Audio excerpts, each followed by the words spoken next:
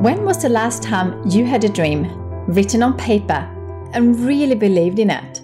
I'm Kristina Karlsson, founder of global Swedish design and stationery brand Kikki K, and author of the book Your Dream Life Starts Here. I'm on a mission to start a global dream life movement. I've set myself a huge goal of inspiring 101 million people to dream big and make it happen. And I want to inspire you to be one of those 101 million dreamers. In this podcast series, we'll be going on a dreaming journey with some of the world's most inspiring and interesting people. Join us as they share their stories and the lessons they've learned along the way. We'll be talking to incredible people from all walks of life. The one thing they all have in common is they all started with a dream.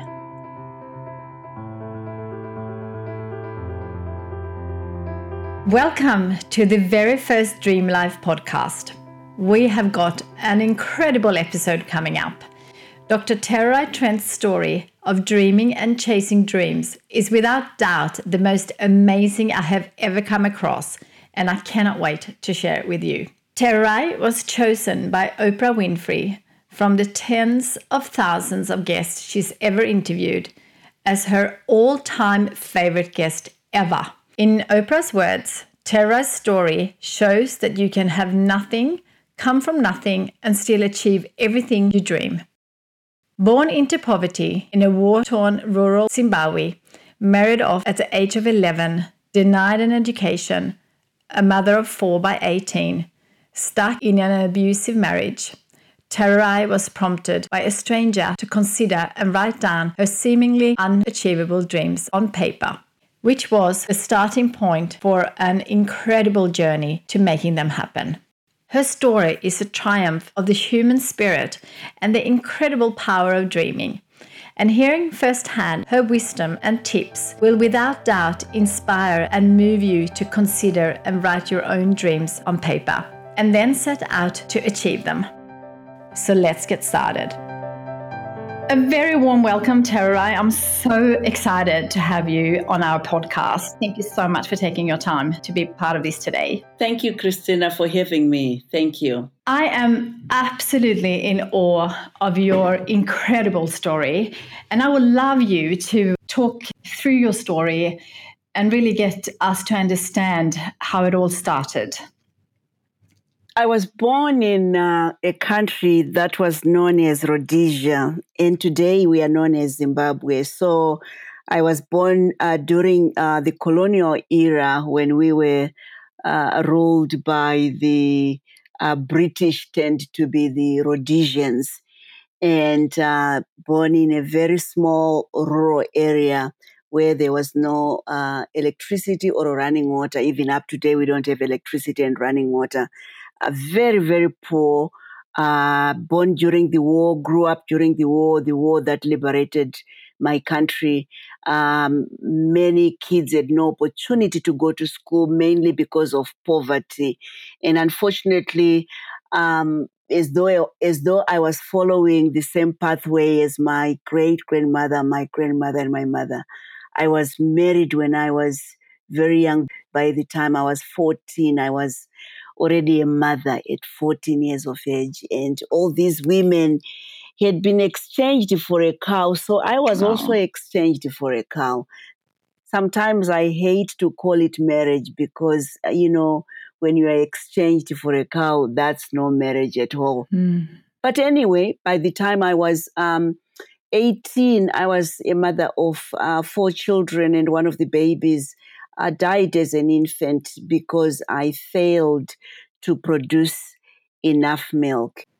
It was a very difficult time for me, but I was very fortunate in many ways that despite the challenges that I was facing, I was always surrounded by these great women, my grandmother, my mother, and women in the community who supported me. So it was like a cadre of women helping one another. Unfortunately, I was married to a very abusive husband. And during that time, and even up to now, there is always this a societal agreement. I don't know whether to call it an agreement, that women, for you to survive and for you to thrive, you have to be married. Yeah. So many women, we would find ourselves in these abusive relationships, uneducated. So you remain in this marriage, even if you know it's an abusive relationship. So I survived in that abusive relationship. It was horrible. The worst thing was my husband was a very jealous man. He didn't want me to have an education, even though I wanted so badly to have an education, because I had not received enough education. And I thought, after seeing when we gained our independence, and I would see other women and I would see Americans coming in, carrying their books and talking as though they're educated and talking about the importance of education. When I was young, I never had a chance to go to school, never went to the kindergarten. So I would spend most of my time, it's either collecting firewood, carrying water, or going to the fields to chase the baboons or birds that were eating our crops. So, and most of the time, because this was during the war, most of the men and younger men would leave the village running away from the war, either joining the war or finding employment in urban areas. So we would remain home as women and children. And what was interesting was these men, when they left, they would only come home once a year, like during Christmas time. And the only means of communication were letters that would come to women who could not even read those letters. So the young men who were attending school would be the ones that would help the women to read those letters. And I hated with all passion. I never liked that. My Aunt Chida, her husband had left, and he would write letters home. And my aunt did not know how to read those letters. And she would ask me, I think I was around 6 or 7 years of age. She would say, can you accompany me to get my letter read? And I mean, I was excited to accompany my aunt, because I was curious to know what my uncle had written as well. So we would find a young man to read the letter, and my aunt would say, I don't believe what this man has read. Let's go find someone else. So we would go to a different direction and find someone to read. My aunt would still say, yeah, there are some things that are similar, but I don't totally believe. Let's find someone else. Up until we found a third person to read my aunt's letter. And by the time we went back to the village, I tell you, every Jack and Jill in the community knew the contents of those letters. I could feel myself boiling, because I could watch my own aunt crying emotionally, because people are now talking about the intimate details of her own personal life. And I would go to my grandmother and my mother and cry and say, I don't want anyone to read my letters. I want to be able to read and write, so no one can read those letters. That began the journey for me to desire education. That began my hunger for an education, because I wanted to read and write. I wanted to be someone. I come from a long line of generations of women who had been married very young, but also had their own dreams. So I have my great grandmother. She was married off when she was very young. And my grandmother would go through the same thing, as well as my mother. But all I wanted was an education. And when I reflect on these women, all of them, they were very smart women. My grandmother was actually a traditional healer. she would deliver babies in the community. And so here I was, 18 years of age, without a high school education. And I wanted an education, and I knew that my kids were also going to go through what I had gone through, and I didn't want that. And a woman from the United States of America, she comes to the village because all of a sudden, when we gained our independence, many from foreign countries were now coming into Zimbabwe. And she found me sitting in a circle with other women. Her name is Jolak, but I didn't even know her name that time. So Jolak came to the village and found me sitting in a circle with other women. I think there were about 12 or 15 women. And we were just discussing our normal chores and just, talking about what we can do. And so she comes in and she joined us. And she sat there, and I'm just looking at this woman, fascinated, because I had never seen a white woman coming into the village and sitting with us, and especially the way she sat. She sat on the ground, and then she asked us, "What are your dreams?" Wow. And I had never had anyone asking me my dreams before. And I am thinking, me, a poor Black woman who had been oppressed, living in an abusive relationship, what kind of dreams and hopes do I have? And she kept on asking, what are your dreams? The other women had talked about their own dreams. They wanted to make sure that their kids are educated, their kids, they have school uniforms, they have shoes. And I'm thinking, I don't want to talk about the education of my children. I want to talk about my own education. And she looked at me and she said, "You have been quiet. And what are your dreams?" And when I opened my mouth, I said, I want to have an education. And she said, "What kind of an education?" And I said, "I want to have an undergraduate degree, and I want to have a master's and a PhD." Wow. And she looked at me and she said, "If you desire those dreams, they are achievable."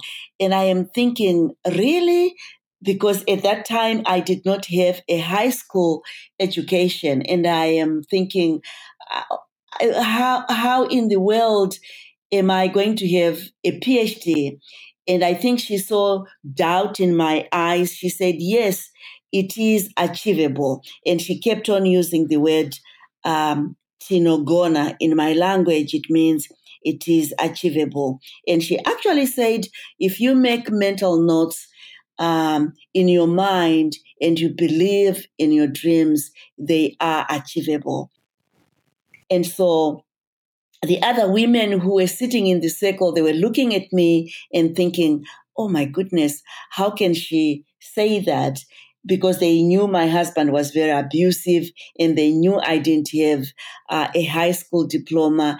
And Jolak confirmed in a way that inspired me that I can have my dreams. So I ran to my mother and I said, "Mother, I met this woman. She made me believe in my dreams." And my mother said, "Write down your dreams on paper. And if you believe in your dreams, you will see them grow and grow." I come from a culture where when a child is born, the elders of the village, and usually the female elders, they would snip off the child's umbilical cord or the birth cord, and they would tie that birth cord in a small cloth and bury the umbilical cord deep down into the ground, with the belief that when the child grows, wherever they go, whatever happens in their life, the umbilical cord will always remind them of their birthplace. So my mother said, the same way we bury the umbilical cord, write down your dreams and bury them deep down in the ground. Wherever you go, despite the abuse in your life, the dreams that you would have buried would always remind you of their importance. So I was ready to go and bury my dreams. At that time, I had only written my 4 dreams: to go to America, to have an undergraduate, to have a master's, and then a PhD. And as I was about to bury those dreams, my mother said, would you mind to read back your dreams? And when I did, she said something so profound, and I think that changed my whole life in many ways. She said, your dreams will have greater meaning when they are tied to the betterment of your community. And I had no idea what my mother was saying. So I looked at my mother. My mother was a very quiet woman, and she repeated the same thing. Your dreams will have greater meaning when they are tied to the betterment of your community. So I would end up writing my 5th dream. And I said, when I am done with my education, I want to come back and improve the lives of girls and women. So the girls, they don't have to go through what I had gone through as a child. So I would go and bury my dreams, including that 5th dream. And my mother would say, if you achieve these dreams, not only are you defining who you are as a woman, but you are also defining every life that comes out of your womb and generations to come. So I realized in that moment that my mother was handing me an inheritance. And I also realized in that moment that my mother was helping me to see my past, but also to see a better future for myself, to believe in my dreams, and also to realize that I needed to break this cycle of poverty in my family as well as in the community. So it would take me almost 8 years from the day I buried my dreams to the day I then achieved my high school diploma. It took me 8 years, and I call those 8 years of failing, but also 8 years of never giving up. Yeah. Because I didn't have to go to a normal school because I was an adult, and I needed to do correspondence. And to do correspondence, you have to get your own textbooks and study. And that time, because we were still under the British rule, our education system was under the British system in many ways. And so I had to write my exams and send them to a place called Cambridge, and then wait 3-4 months to get my results. And in many times, I would find I have a U, which is ungraded. Sometimes I have a D or an F failure. And I would go back, try to find more money. My mother was a subsistence farmer, so she would sell her maize and groundnuts and help me with my tuition. And I would write again and send my paperwork to Britain and wait up until 8 years. And I had now achieved my high school diploma or high school education. And I would find myself, after completing my high school education, in a very difficult position. I wanted to take my children with me to the to the United States. I didn't want to leave my children behind, but my husband was very abusive. So he said, "You're not going with my children. If you want to go to America, you go by yourself." But I wanted to change the lives of my children. So I begged him, and after about a year of waiting, he finally agreed, but on the condition that he would come with me to the United States. And I said, "Well, okay." So I ended up being short of money to come to the US. So I needed about $640 for my airfare. I had managed to buy tickets for the kids, and I was short. So I went back to my community, and my mother talked to the village head, and everybody in the community. They contributed some money by selling goats and mangoes and any fruits that they could find, chickens, and raised the money that I needed. And so I found myself at Oklahoma State University in 1998, and I accomplished my undergraduate. And but it was tough because here I was without any scholarship at all. I was an international student, and I didn't qualify for scholarships because I was an undergraduate student. Usually scholarships are given to graduate students, and so I would end up working 3 jobs to maintain the kids as well as to pay for my tuition and my accommodation. It was tough because I was taking 16 to 17 hours of coursework and taking care of the children. There was a time when I realized my kids were, when they were brushing their teeth, their gums were bleeding. And oh gosh. And I went back to the university because I realized that they were bleeding because they were missing fruits and vegetables.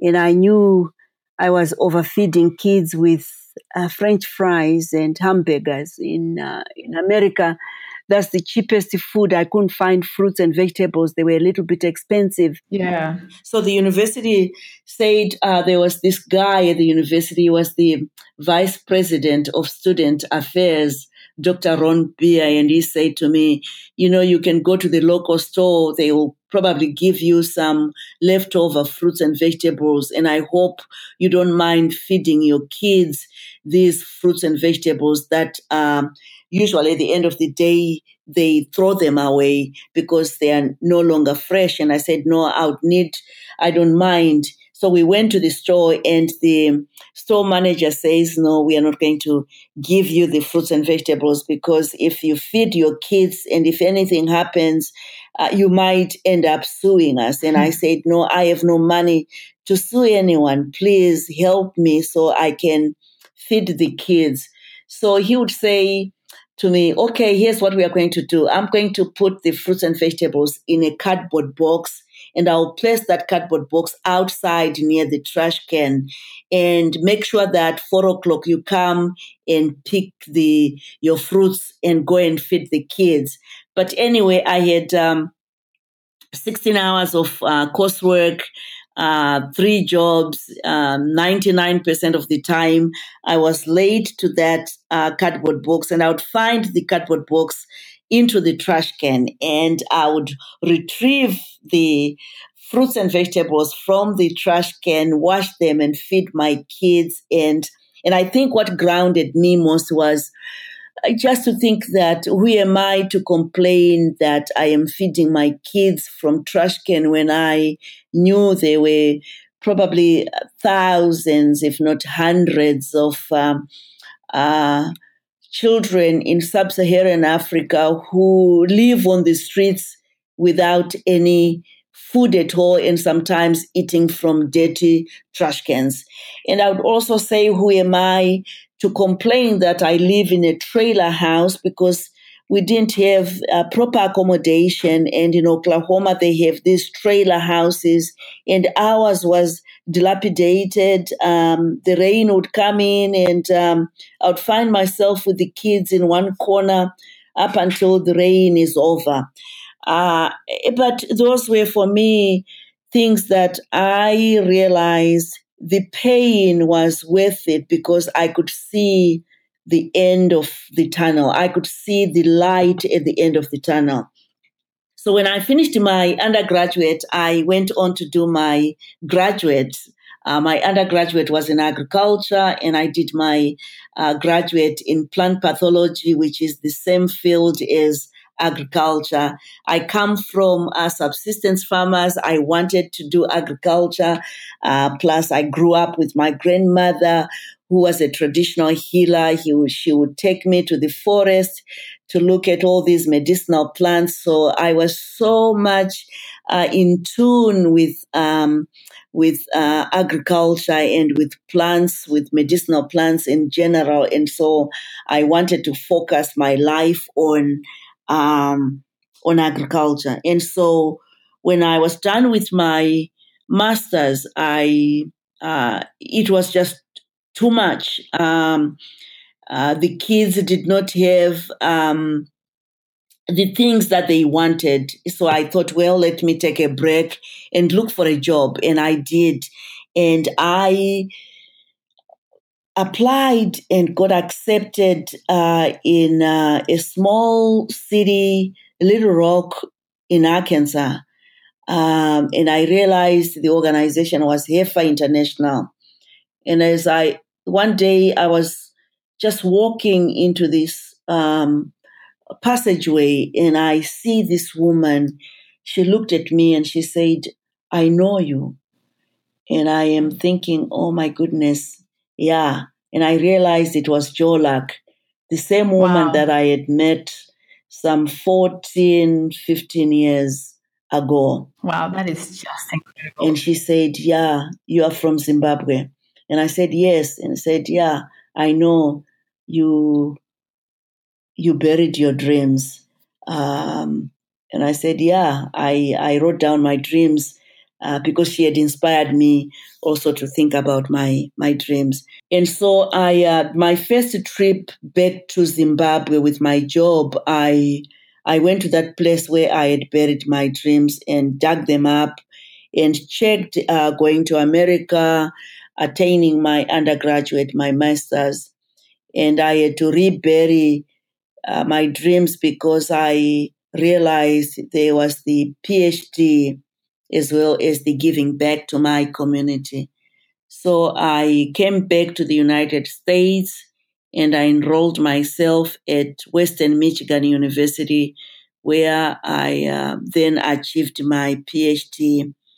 I realized it had taken me 20 years from the day that I buried my dreams to the day that I was now walking to that podium to receive my PhD paper. And it was such an incredible feeling. Wow. Because I felt like a lawyer that I had rested my case to the world to say that if we only believe in our dreams, they are achievable.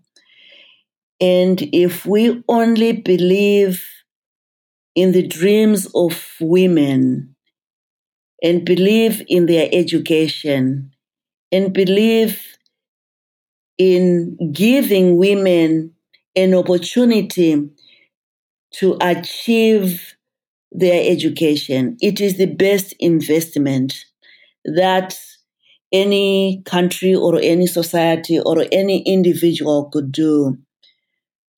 Because I truly believe that women have been left out, women have been silenced, and we have a moral obligation to help women.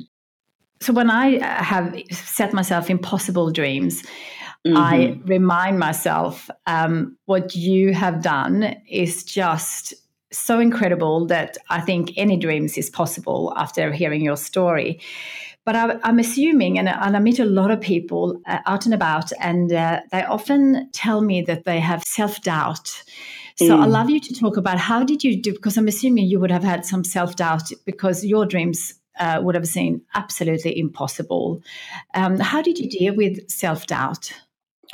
I always talk about this um, sports that they call relay, where you have a team of 4 or 6 runners, and they are running in this relay and they are holding the baton.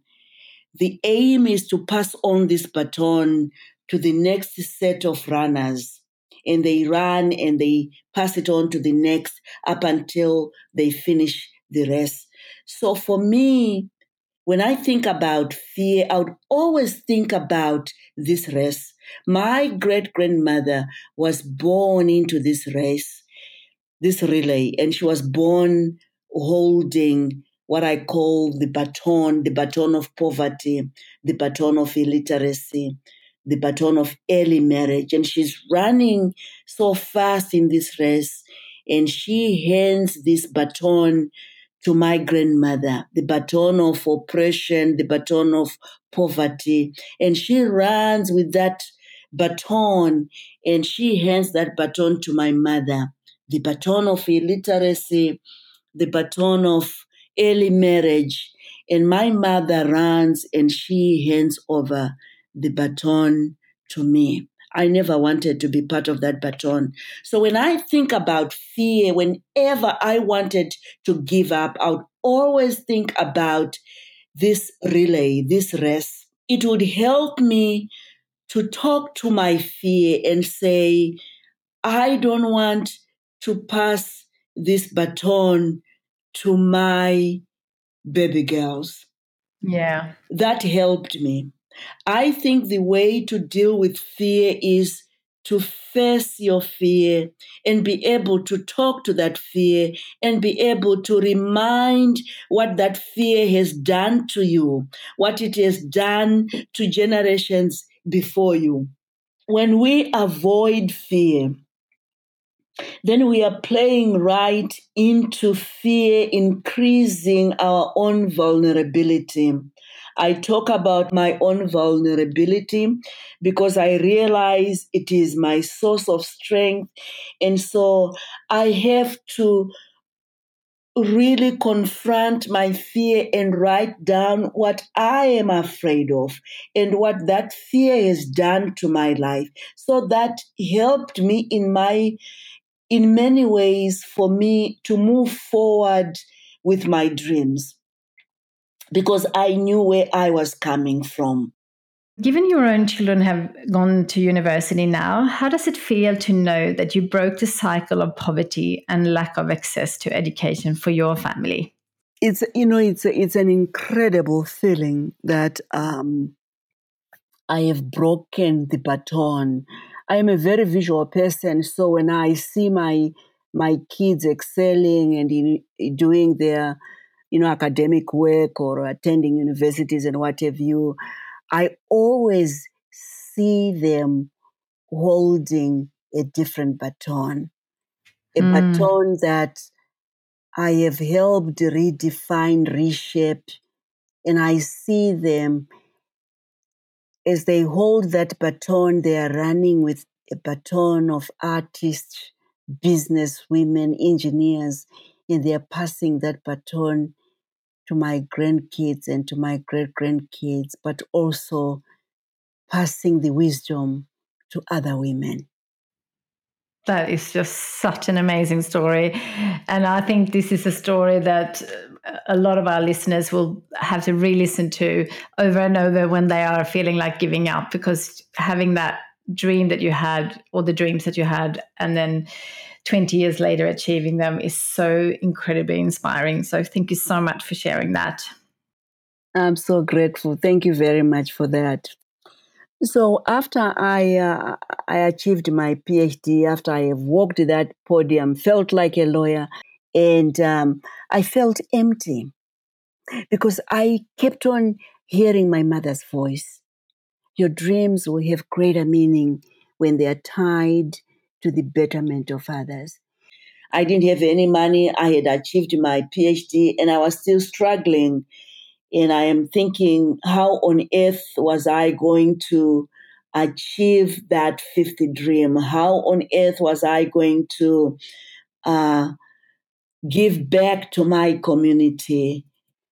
Dear mother, why did you ask me to write about that fifth dream? Why do you keep on coming back? Then I realized, my goodness, this is sacred. This has never been about me. And I started thinking about what business can I put in place so I can go back and build schools, so I can do something and improve the lives of women and fulfill that fifth dream. And I remember Jola when she was in the village, when she said, it is achievable. She used the word Tino Gona. And I said, I'm going to design my t-shirts. And I'm going to have the word Tino Gona on my t-shirts. And I am going to sell these t-shirts and make and sell millions and go back home with enough money to build schools. Well, I only sold 20 t-shirts and mostly to my American friends. And I realized that, well, I only have an agricultural degree. I don't have a marketing degree. I was so devastated. I didn't know what to do. And I kept on thinking, my dreams are throbbing. They can't be throbbing deep into the ground for nothing. And I kept on thinking, and I'm just overwhelmed. When one day I got a phone call from the Oprah Winfrey Show, and she donated $1.5 million and named me her all-time favorite guest. And I knew my mother was right. My grandmother was right. My ancestors were right to say if we plant our dreams, we bury them with the belief that they will grow and grow.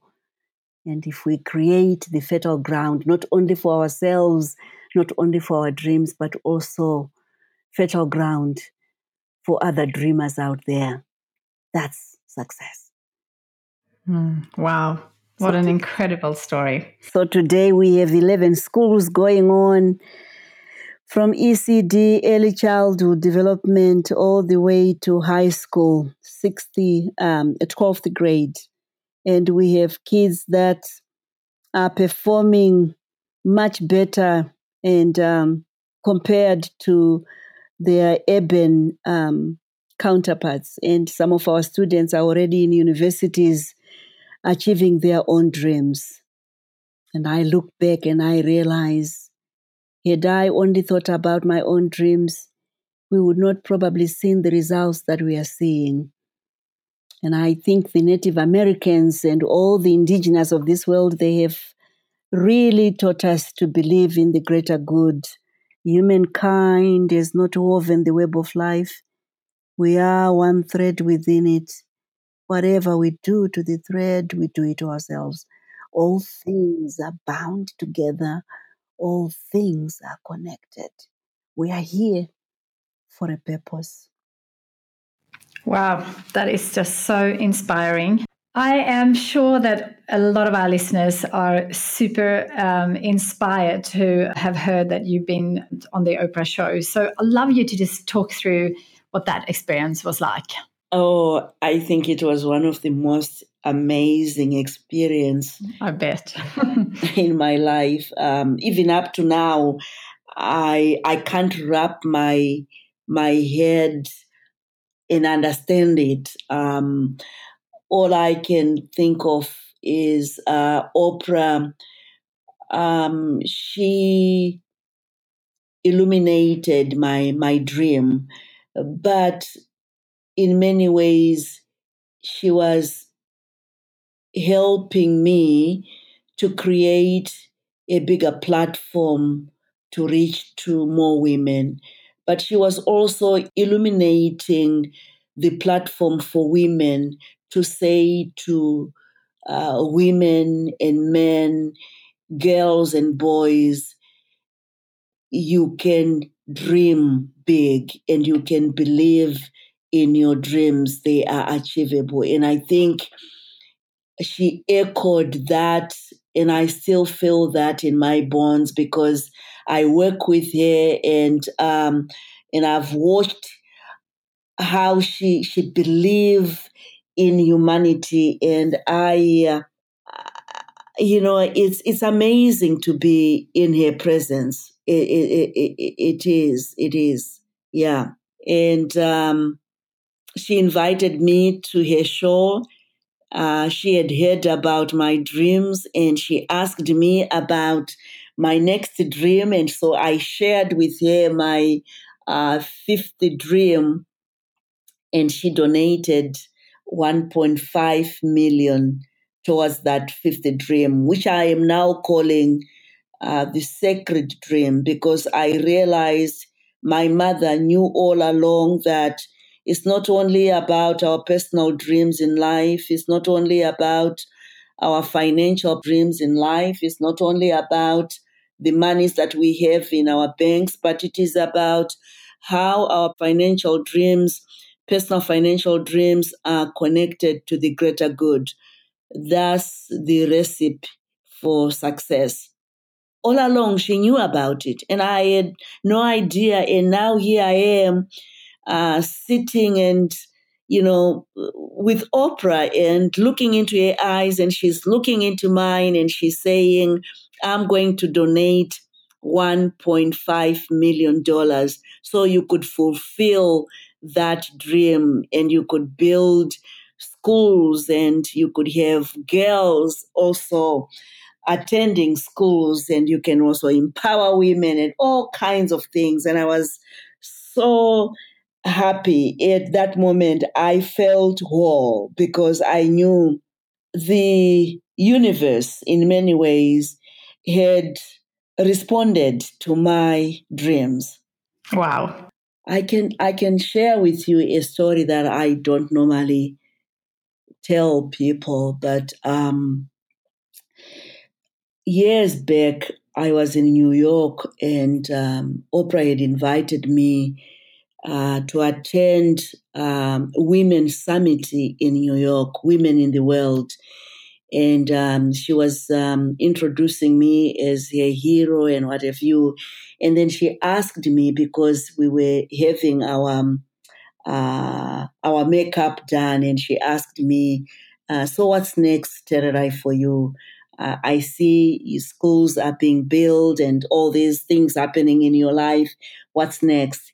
And I was thinking, oh my goodness, should I tell her what's next? And I said, yeah, I'm thinking of writing a book, and I've already started writing, but I would love you to do the forward for my book. And Oprah looked at me and she said, I don't do forwards. And I felt so bad because I thought, oh my goodness, here's the woman who has done so much for me, and I'm asking again for a forward. And in that moment of my brokenness, I looked into my bag and I saw a yellow notepad. You know those yellow stickers? Yeah. And I just wrote on that yellow pad and I said, He Tererai, this is Oprah Winfrey. I read your book. Oh my goodness. I love what you have written. I'm going to do your forward. And I folded that small note and I went home and I put it in my pillow. Wow. You know, the part of the pillow that you don't wash. I opened that and I sewed back my pillow. and I would have that note in that pillow for the next 2 years. And so when I finished my book, my publisher said, do you think you can find people who can do your forward? And I said, well, I'm thinking maybe Oprah might help. And they said, Oprah, she doesn't do forwards. We only know of two. We don't know if she'll do it. And so I called and I said, hey, I have my book. Can you do my forward? And he said, no, I don't do forwards. And so she read the book, and I had given up on her. And it was 6 weeks before publication, publishing the book. And I was coming from, I think, from Jakarta. My flight arrived in Zimbabwe very late, and by the time I went to bed, it was past midnight. And 2:30 a.m., the phone was ringing, and I hesitated, and I'm thinking, who is calling me? And I looked at the phone, and I went back to bed, and the phone rang, and I picked the phone, and the voice was, hey, Tererai, this is Oprah Winfrey. I read your book, and oh my goodness, what breaks your heart? Where did you get that? I also read about the great hunger. I read about the invisible ladder. And she's saying all these things that were part of the manuscript, and I couldn't believe it. And she said, girl, I'm going to do the forward.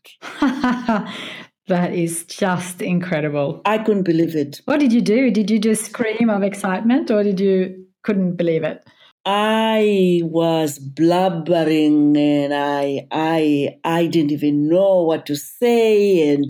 And she said, this message is so poignant. This message is needed by everyone in the world. And I am thinking, oh my goodness. Yeah. And 3 days after that, she delivered the forward. Wow. Yeah. Thank you so much for sharing that story. It's just so inspiring.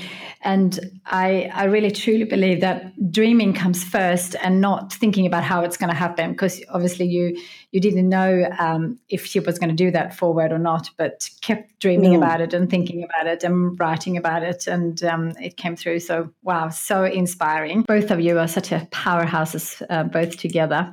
How about Jo Lack? Do you have any contact with her now? Yes, we do. In fact, we have shared one or two, I think, two speaking platforms. We talk to each other all the time. Yeah.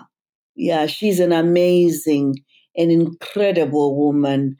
I owe her my life, because if I had not met Jo Lack, I think I'd still be back in my village, and maybe by now I'd be dead from HIV and AIDS. I don't know what would have happened to my life. She believed in me.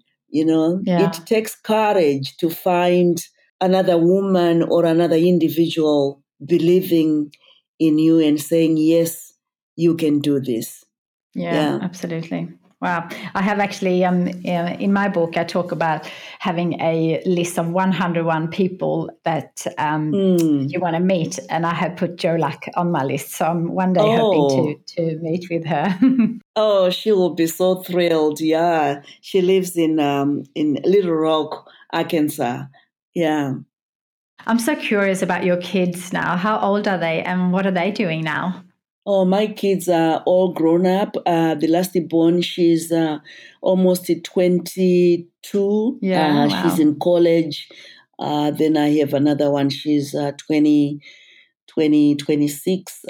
She's at Western Michigan University. She's doing biomedical sciences. And I have my son. He's at Little Rock, Arkansas. Is doing biology with communication, and I have a daughter. She is a baby now, so I'm a grandma. She graduated with a mechanical engineering degree, and I have Gosh, another daughter. She's in South Africa. Oh, my kids are everywhere. They're all grown up. Wow, you must be so proud. Yeah, and they must be so incredibly proud and grateful to what you have done to their life. Oh no, they are the ones who they give me hope because gosh, I always say to my kids that I hope you're not going to pass the baton, or you're going to pass the right baton to my grandkids. So if they can do that, oh, they would have done a brilliant job. Last question. So, as you know, both of us are so into the power of dreaming. So, I'd love to ask you the last question now about your dream, your current dream. And what would you do if you knew you could not fail? What would you do if you had all the money, time, and knowledge that you needed? Create employment opportunities for rural women, because women are silenced in many ways, disempowered, forgotten. And I want to create that platform so women can be employed. And I say that because the rural women that I work with, I live with, they also want to see their own children achieving their dreams for better education. So when we graduate our kids from high school, the mothers and grandmothers are finding themselves at a loss because they cannot send these kids to higher education. And the girls, they normally get to stay at home because of the povertiness of their mothers and grandmothers. So if I can create employment opportunities for women, so we can all be in a position to educate more kids, I think that would be fantastic for me. What a great dream. Thank you for sharing. This is such an amazing story, and it's just so inspiring. So thank you so much for sharing with us and our listeners, but also for your wisdom and all the things that you do for the world. You are just so special and such a wonderful person, and I'm so excited to be working with you to create a better world. So thank you so much for sharing, and I cannot wait. One of my dreams, as you know, is to sell 1 million copies of my book. Because of each book, I will give you $1 per book sold. So my dream is to sell 1 million copies so I can hand over $1 million check. That will be an incredible dream come true. So I'm going to work very hard to make that dream come true. So thank you so much. And thank you for being part of our podcast. Wow. Thank you. Thank you very much. I really appreciate it. And it's women like you who make the world a better place to live. And it's just amazing to hear you say that you want to donate $1 million to our cause. Yeah. We'll definitely make it happen. I'm very excited. Thank you. Me too. Thank you very much. Yeah. Well, wasn't that just amazing? What a story, and what an amazing person. I am so inspired, and I hope you got as much out of listening to her story as I did. I'm so proud to be donating $1 for each book that I sell to Tererai's Foundation. I particularly loved hearing her experience of how powerful it is to have your dreams written down on paper. Something I have experienced myself, and I would love you to experience that too. It's something I believe in strongly and have focused on in my book, Your Dream Life Starts Here. It's well worth reading and exploring for yourself to help create your dream life, whatever that means to you. But overwhelmingly, the big message that I took from Tererai's story is that no matter what your circumstances are, you can achieve everything you can dream. I really hope that our first episode has left you feeling inspired and excited to chase your own dreams. If you haven't got a copy yet, I encourage you to get hold of my book and the Dream Life Journal that I have created to go with it. which is the perfect place to start if you want guidance to help you on your journey of uncovering and chasing your dreams. And a great place for you to start now is to check out my 101 Dreams audio guide online at kiki-k.com/dreamlife. It's a really powerful exercise from my book where I guide you through the process of opening your heart and dumping ideas for dreams on paper that you can sort through later. I've helped thousands of people around the world with this exercise, and I think you'll find it a great use of your time. If you enjoyed this episode and found it useful, please help us to spread this inspiring message to even more people by posting about it on social media with the hashtag 101milliondreamers. I would also love you to leave us a review, which will help us inspire even more people. I would really appreciate your support with my big crazy dream to inspire 101 million people to write down 3 dreams on paper and go and chase them. Finally, I am so excited to announce our upcoming Dream Life Masterclasses in Melbourne and Sydney in late October. Join me live with Dr. Tererai, Trent and the remarkable Olympic gold medalist Alyssa Camplin-Warner for a magical 3-hour event where we will all share much of what we all learned about chasing and achieving dreams. Find out how to get your tickets via the podcast show notes. I'd love to see you there if you live nearby. Until next time, don't forget to dream big and chase your dreams. Bye for now.